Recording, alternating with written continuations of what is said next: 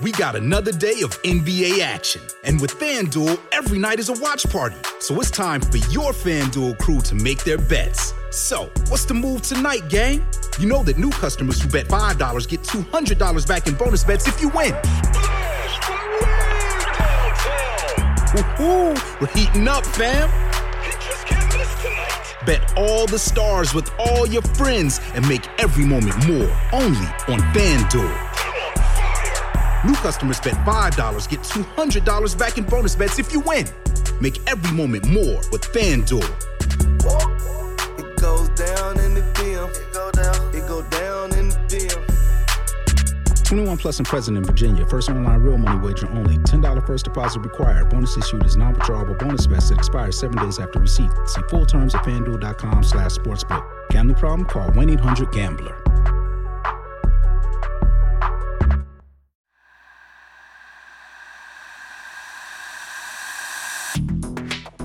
Welcome to Parcast Crime Bites. We wanted to give our listeners some additional content to help them dive even deeper into the true crime world. Every week, in addition to your normal Con Artists episode, we're exploring the most fascinating true crime themes covered across the Parcast network. We've collected short clips from some of our most popular Parcast originals to help us explore ideas like motivation, method, and madness, and show how interconnected the true crime world really is. You can find the original episodes these clips are pulled from for free on Spotify or wherever you listen to podcasts. A list of episodes that we used will be posted in the episode description. Today, we're discussing cases of murder modus operandi, or M.O.s. What are the tactics killers use on their victims? And what do those methods say about their psyche? Modus operandi, or M.O., is a Latin phrase that translates to method of operating. People often confuse the terms modus operandi and signature, but former FBI agent John Douglas believes there's a significant difference between the two. Douglas explains that a killer's M.O. is an act that is necessary to commit a crime, while a signature is a distinct aspect of the crime that fulfills a psychological need of the killer. A killer's signature tends to remain the same over time, while an M.O. may be fluid and evolve as a killer experiments with their methods to avoid getting caught. For instance, a killer's signature may involve a killer's preferred victim type, as in young, blonde, white female, while an M.O. might describe their typical method of disposing of a body. According to criminologist Brent E. Turvey, a killer's M.O. usually serves three purposes: to hide their identity, to successfully complete the crime, and to escape capture. For instance, a killer might wear a mask to cover their face. They might use a gun to kill their victim, or they might dispose of the victim's car to cover their tracks. Turvey also explains that a killer's M.O. is useful in criminal profiling. Many times, a detective can determine that separate murders were committed by the same individual because the M.O.s match. It can also give insight to the identity of an unknown suspect.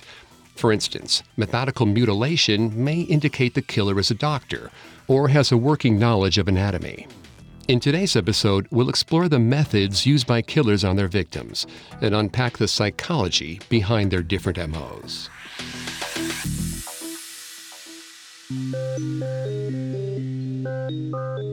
Our first clip comes from an episode of Parcast original Female Criminals, examining the 1914 bombing assassination of Russian Governor Khvostov. The assassin, Marie Sukloff, was a peasant-turned-revolutionary who was driven to murder after she learned that the governor was planning a Jewish pogrom, or massacre. After receiving permission from her terrorist faction to assassinate the governor, she and her former roommate, Nikolai, enacted their plan. The next morning was bone-chilling, despite the sun. Marie paced on the road outside her home, a bomb in her purse. Across the bridge, she saw Nikolai coming toward her. He held a package, wrapped with a bright red ribbon. She knew that was his bomb. He walked towards Marie, then past her. As he did, he whispered, "Goodbye," and went to take his position on the bridge. Marie knew they would likely die from the bomb blast, a small price to pay for Russia's freedom. An ornate carriage came into view. As it made its way towards Nikolai, he threw the bomb under the carriage. Marie braced herself for an explosion that never came. The bomb failed to detonate. A police officer who had been riding behind the governor's carriage charged at Nikolai and fired a single shot. The carriage began to pick up speed as the driver urged the horses into a gallop. Marie saw Nikolai fall into the snow, just as she threw her own bomb at the carriage. A sonic wave lifted her from her feet and threw her into the snow. Blood was streaming down her hands and face. She slipped in and out of consciousness as debris fell around her. Finally, she passed out. Passers-by saw Marie lying bloodied in the snow and carried her to a private hospital. When she awakened there, she left immediately. She preferred to die rather than put everyone in the hospital at risk of punishment if the police found out they were treating a terrorist. After walking for some distance, Marie fainted from exhaustion and blood loss. A young Jewish man found her and, seeing the blood on her face, asked, "Are you the one that threw a bomb at the governor?" She admitted it. The young man carried Marie to his home, grateful for her assassination of the governor whose planned pogrom might have killed his entire family. His parents successfully hid Marie through the night, though she was delirious from blood loss and passed in and out of consciousness.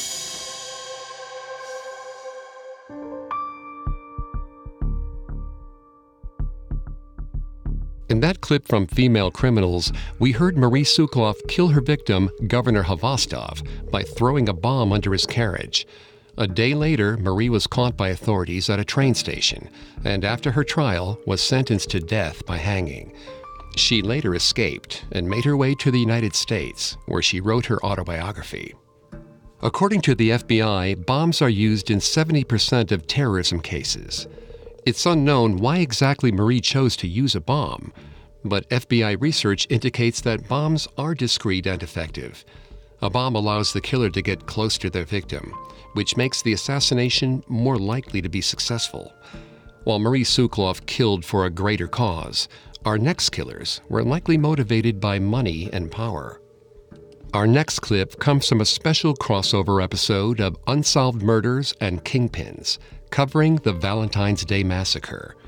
On Valentine's Day 1929, 7 members of Chicago's North Side Gang gathered in a garage that housed gangster Bugs Moran's bootlegging operations. Men posing as police officers entered the garage and lined the gang up against the wall, pretending to arrest them. But instead of handcuffs, these men pulled out their Thompson submachine guns. The men the cops had led into the building opened fire, spraying bullets from their Thompson submachine guns. All 7 men were cut down, their bodies nearly sliced in half by the ceaseless barrage of bullets.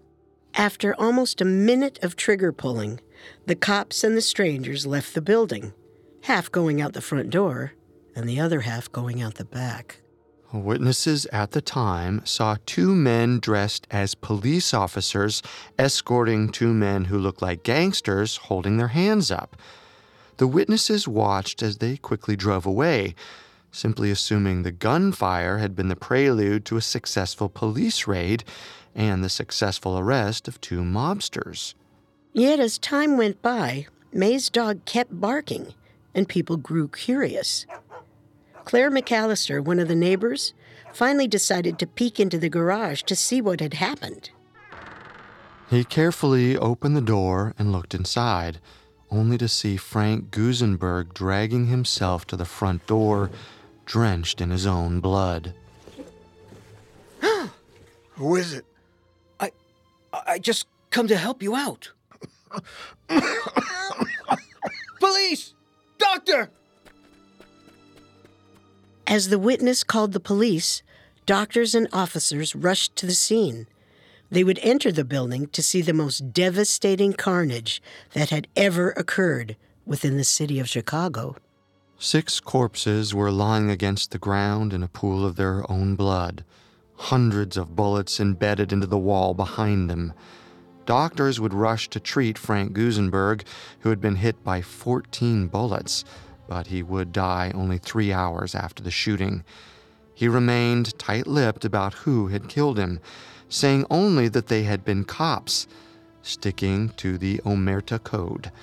His death brought the total body count of the attack up to 7. The papers had been used to printing stories about bold and deadly mob murders, but this attack was far beyond the pale. It was a mass killing almost unbelievable to the press, and they decided massacre was the only word appropriate to describe what had occurred.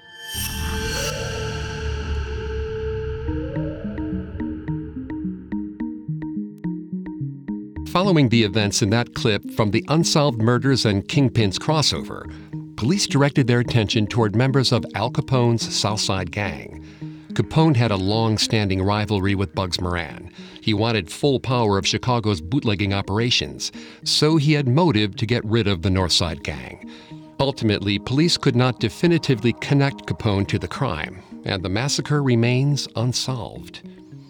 The use of the Thompson submachine gun, colloquially known as the Tommy gun, was common among police officers in the 1920s and 30s due to its high rate of fire and large magazine capacity. Those traits also made it popular with nefarious gangsters such as Pretty Boy Floyd, John Dillinger, and Babyface Nelson. The Valentine's Massacre inspired Congress to take action on gang violence and guns.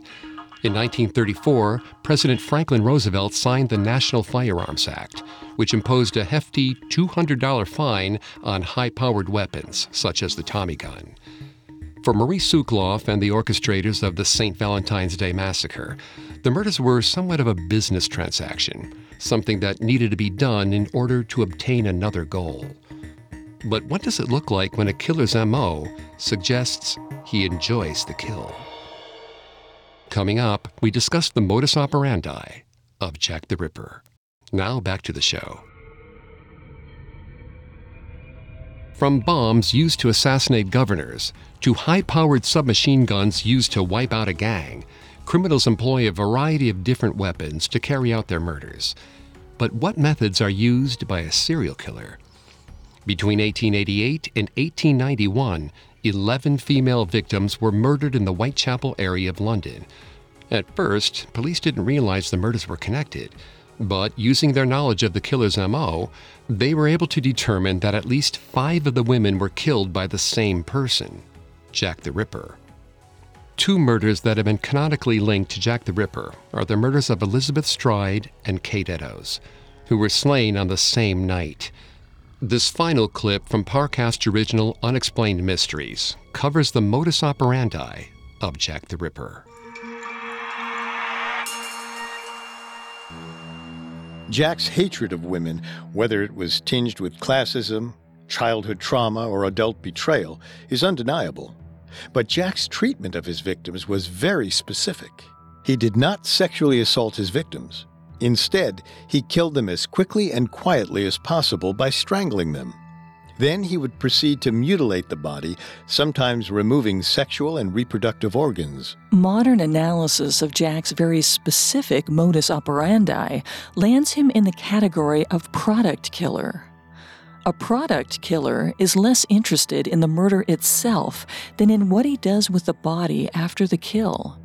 This explains why the Ripper preferred to kill his victims by strangulation, saving the slashing for after they were dead. For example, the double-event murder of both Elizabeth Stride and Kate Eddowes on September 30th, 1888, makes more sense when viewed through the lens of a product killer.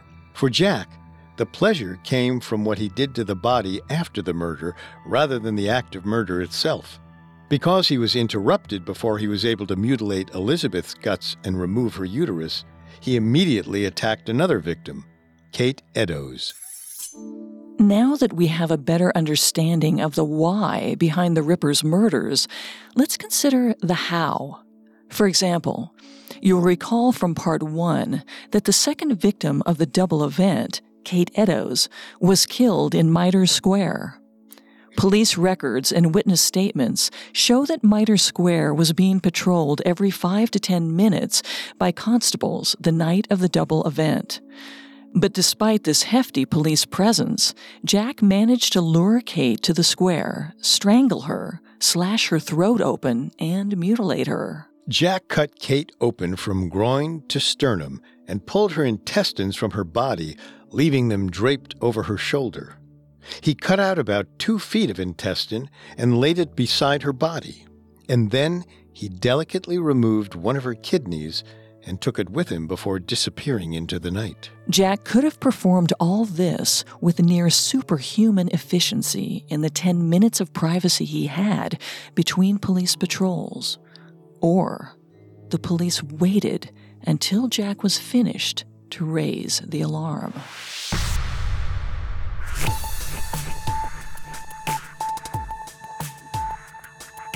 In that clip from Unexplained Mysteries, we learned that Jack the Ripper's modus operandi indicated that he was a product killer. His satisfaction wasn't found in bloodlust. Instead, he enjoyed the mutilation after the killing. Jack the Ripper's murders also indicate a shift in M.O. that came from learning and experience. During the night of the double event, Jack killed 2 victims because he was interrupted in the middle of the first murder. He was denied the satisfaction of his mutilation. As a result, several of his later murders took place in the victim's home to give him more privacy and less of a chance to be discovered by a passerby. Psychology researcher Robert D. Keppel says that Jack the Ripper's modus operandi is heavily studied even over a century later because of its rarity. Today's clips demonstrated that a killer's modus operandi is crucial in determining a profile of unknown killers. As Brent E. Turvey explained, killers' M.O.s are designed to either complete the crime, help the criminal escape, or hide the criminal's identity. We saw that the perpetrators of the St. Valentine's Day Massacre posed as policemen to hide their identity and used rapid-fire machine guns to quickly kill their victims. Like many terrorists, Marie Sukloff used a bomb to get closer to her target and efficiently wipe him out. Jack the Ripper's quick kill with extended mutilation of the body shows he was a product killer who found more enjoyment after the murder took place. In addition, Jack's fluid M.O. showed that he was learning from his previous crimes to avoid capture. Detectives also used his M.O. to link several of his crimes together. Understanding the behavior of killers and how this changes over time has helped turn their modus operandi into effective tools for investigation. The very things that help killers get away with crimes also assist in their capture.